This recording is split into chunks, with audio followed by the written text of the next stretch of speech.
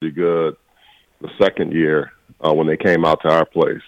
I'll tell you the history there. It goes deeper than Nebraska because, the Big Eight was the one conference that UCLA had struggled with, whether it was right. Nebraska, Oklahoma. And the year before, my freshman year, we played Oklahoma. Very first college game, man. I was relaying the story because I watched Harding beat College School of Mines this past weekend with the triple option. And the kid wasn't Jamel Holloway, but he was really, really good. Cole Keelan with his ability to ball handle and get the ball out at the right time, make the right decisions. But, yeah, my freshman year I'm playing, and I played probably 15, 20 snaps, so I got a good amount of time. I didn't catch any passes, but Jamel Holloway was magical with the football, Bill. I had never seen anybody that I didn't know where the ball was most of the time. There were a few, so I just started every offensive series they had. I would just start watching to see how many times I could tell on the sideline what he was getting ready to do, and I couldn't. I had never seen anybody that, and I had grown up watching option quarterbacks, guys that could play, and guys that were deft with getting rid of the football, pulling it back. Jamel Holloway was awesome. So the next year we played Stevie Taylor in Nebraska, and we did pretty well early on, and they got it going. They beat us 42-33, something like that. And I can remember the summer between my sophomore and junior year when we were playing Nebraska at home. I said, I'm going to go home. I'm going to hear Broderick Thomas and a couple of other guys I knew that were at Nebraska. They won't be talking cold cash-ish. So I said, we cannot come back again and let them beat us. And sure enough, we were at home. We'd all work out in the summer, whether it was Broderick or, a bunch of guys from the area, because we all lived in, neighborhoods that we grew up playing ball together. And so I knew Broderick. I knew quite a few of the Nebraska guys.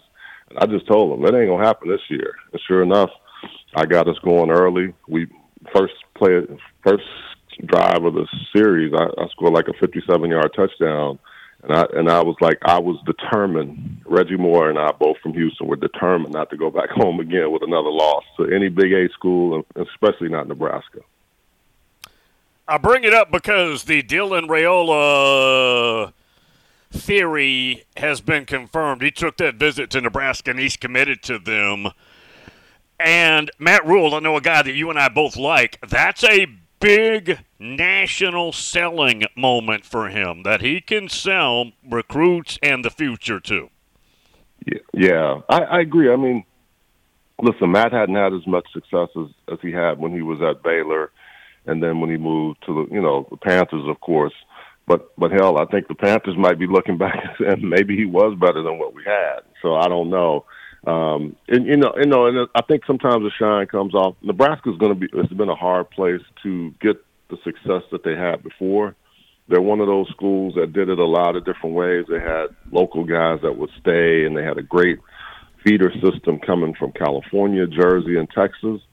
Some of that has dried up, and now I think they need to get back to that. And when you get a big-time recruit like this, it gives you that cachet. My only concern in the NIL and transfer portal days is, can they keep them? Can your collective do everything it can to make sure guys are happy? Because what we're seeing now, that's not always the case. And so, having a legacy kid is great, but then can your collective continue to do the job to make him feel comfortable and not want to go anywhere else? I was going to say, if Warren Buffett wants to chip in, you can keep him.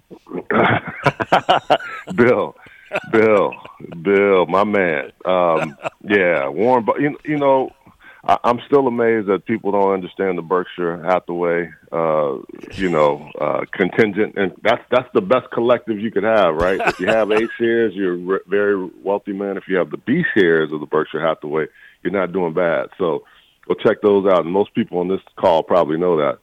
But yeah, I mean, he makes it easy, right? He's the one that can just say, hey, this is what I want you to do. When you got, it's interesting with Buffett, when you have LeBron James and other high-level sports guys going and just trying to learn from the Oracle of Nebraska, you might as well take advantage of it if you're the University of Nebraska and get him involved any way, shape, or form, because that's even a bigger recruiting win than anything you get from a player. Now, Georgia got news Carson Beck staying, that's fantastic news. They don't need Dylan Raiola to come in there and be the quarterback anyways, and then they've recruited. Mm-hmm. They've got Gunnar Stockton. They've got another big-name recruit that's already there. They're fine, but let me flip this and maybe not trying to be negative, but just ask you as a former player all the way up and a coach and an analyst on TV and radio. Dylan Raiola in high school played in Texas, then moved to Arizona, then moved to Georgia. During that process, he committed to Ohio State and Georgia, flirted with Nebraska, flirted with Southern Cal, I do believe. Again, moved to Buford, Georgia, Buck, to be close because that's where he's going. He committed verbally to them. And now he's back to where his dad played and his uncle's the offensive line coach. Are there flags there that are of a concern? Yeah, I mean, I don't know if they're flags in this day and age, Bill. I think you have to look at it and say, how can we continue to keep this young man happy?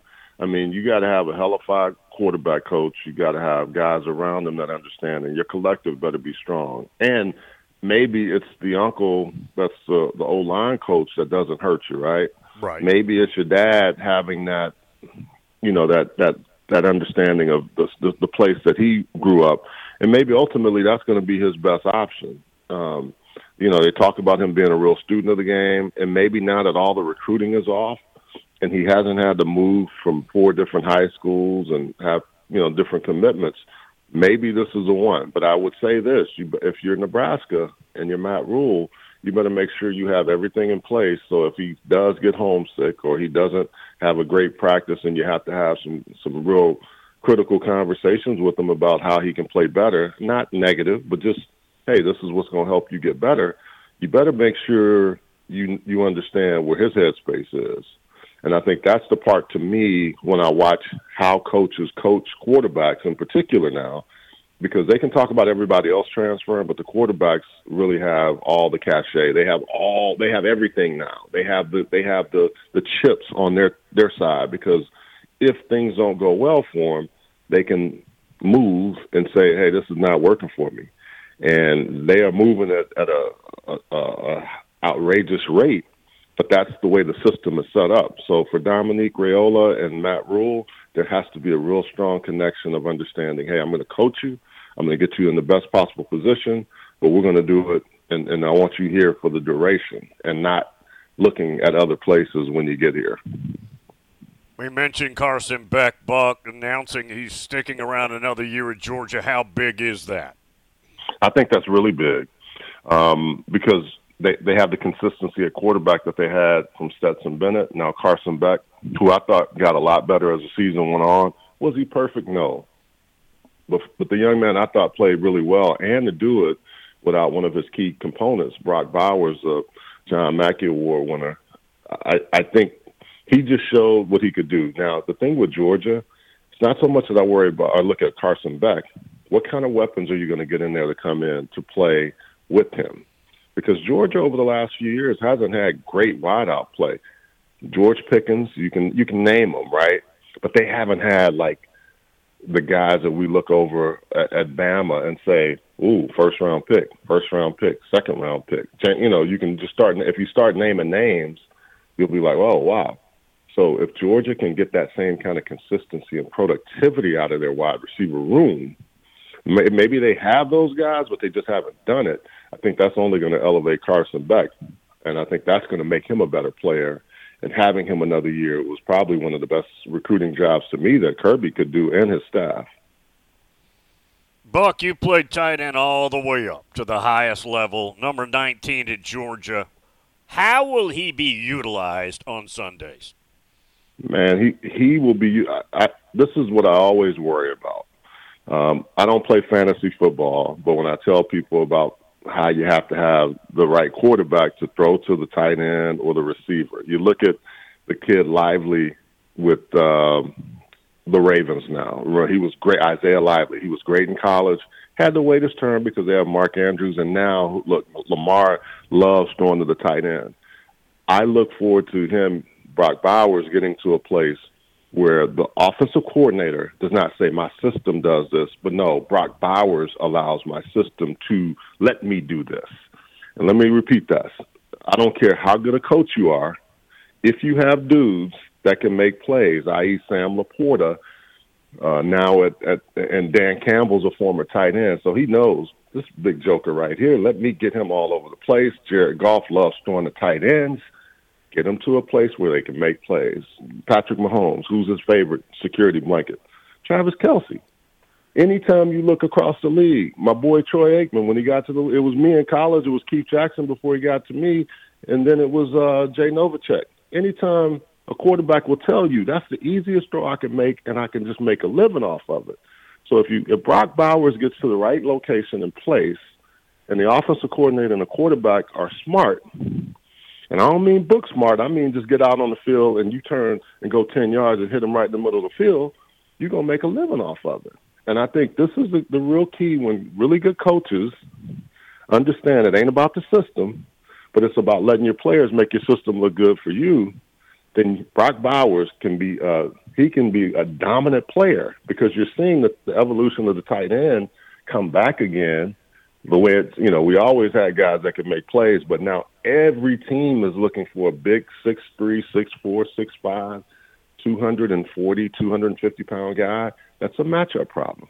And that's what Brock Bowers is going to be. As athletic as Travis Kelce is, I think Brock Bowers is just as athletic. As fast as Kelce is, I think Brock Bowers is. Kelce may be a little bit better route runner right now, but Brock Bowers is a bad boy, and we're going to see that at this next level if he goes to the right place that allows that to prosper. And you kind of like basketball. Sometimes a coach will say, "Don't tell me he's a 4 or a 3. He's just a ball player, right? He's just he scores the ball." Is that kind of what he is? A hybrid tight end receiver? Yes, because I'll say this, Bill. He's a better blocker than I think people give him credit for. Very willing. Very willing. Yeah, he's very willing blocker. But I think also what he does is you're right about the basketball playing. How do you attack the ball? How do you get inside? How do you use your body? And then when you put a cornerback on him, that's a mismatch because the corner is not big enough. He's fast, he's quick, but he can't get around the big guy with long arms. And if it's a linebacker, that's a mismatch. If I have a linebacker covering me, even now, with my bad knees and bad quad, I still feel like I should beat this guy. And I'll tell the old linebackers that. So that's the thing. And then if it's a safety, man, he ain't comfortable. That's a fish out of water, unless it's a guy like Carnell Lake. He played cornerback and he played safety, so he's more adept at covering. But even him, they struggle because it's just a big body that you have to move around. So I agree with you. Don't tell me, we don't know how to use him if he's an inline or a flex guy. You better use him because he can get you 60 as a rookie, easy, maybe 70. Just because of his ability to play the game. And I can see that just from the guys that have come out before him and how he's going to project. And if he stays healthy, it's going to be a matchup problem every single week with him. Buck, maybe a minute and a half. And this guy, a lot of theorizing that after these playoffs are over, Harbaugh's gone. Yeah, he's out, Bill. I don't know why they keep saying he's gonna sign an extension. He's going to the league. I would find it hard for him to stay another year and have to deal, or another 2 years, however long the extension is, with them. The NCAA has basically told him, Jim, you need to go back and try to beat your brother in the Super Bowl or something, because what you're doing here, we're on to it, or even if we're not, we're just not going to let you feel the comfort level that you can. Now, I will say this. This might be Michigan's best chance to beat Alabama, but it doesn't mean they're going to beat Alabama, right?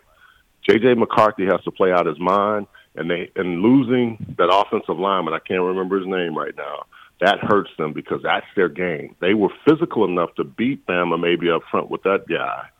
Now I don't know. So I'm really looking forward to it, and I may be at the Rose Bowl just because I want to see Alabama and Michigan play, because I think that's going to be a really good game. I was talking about it yesterday. I just don't know that Michigan, on offense, out in space, has green grass athletes that scare Alabama. And, Bill, you called it too. I mean, the thing is, when you're going to beat Alabama, you got to be like Texas, right?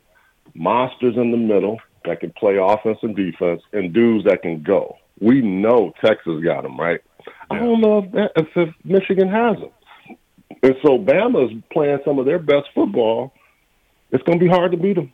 It's going to be hard to beat them. And people get upset when I say, if they beat Michigan, they win it all. And I hope Texas shows up or Washington, but I just think Bama's got everybody where they want them right now, unfortunately, if you're not a Bama fan. Buck, Merry Christmas. We'll see you next Tuesday. All right, man. Y'all have a good one. Thank you. Does Arbuckle. Some Notre Dame news. Yes, some Notre Dame news. Confetti. I think confetti's coming from the sky on this one.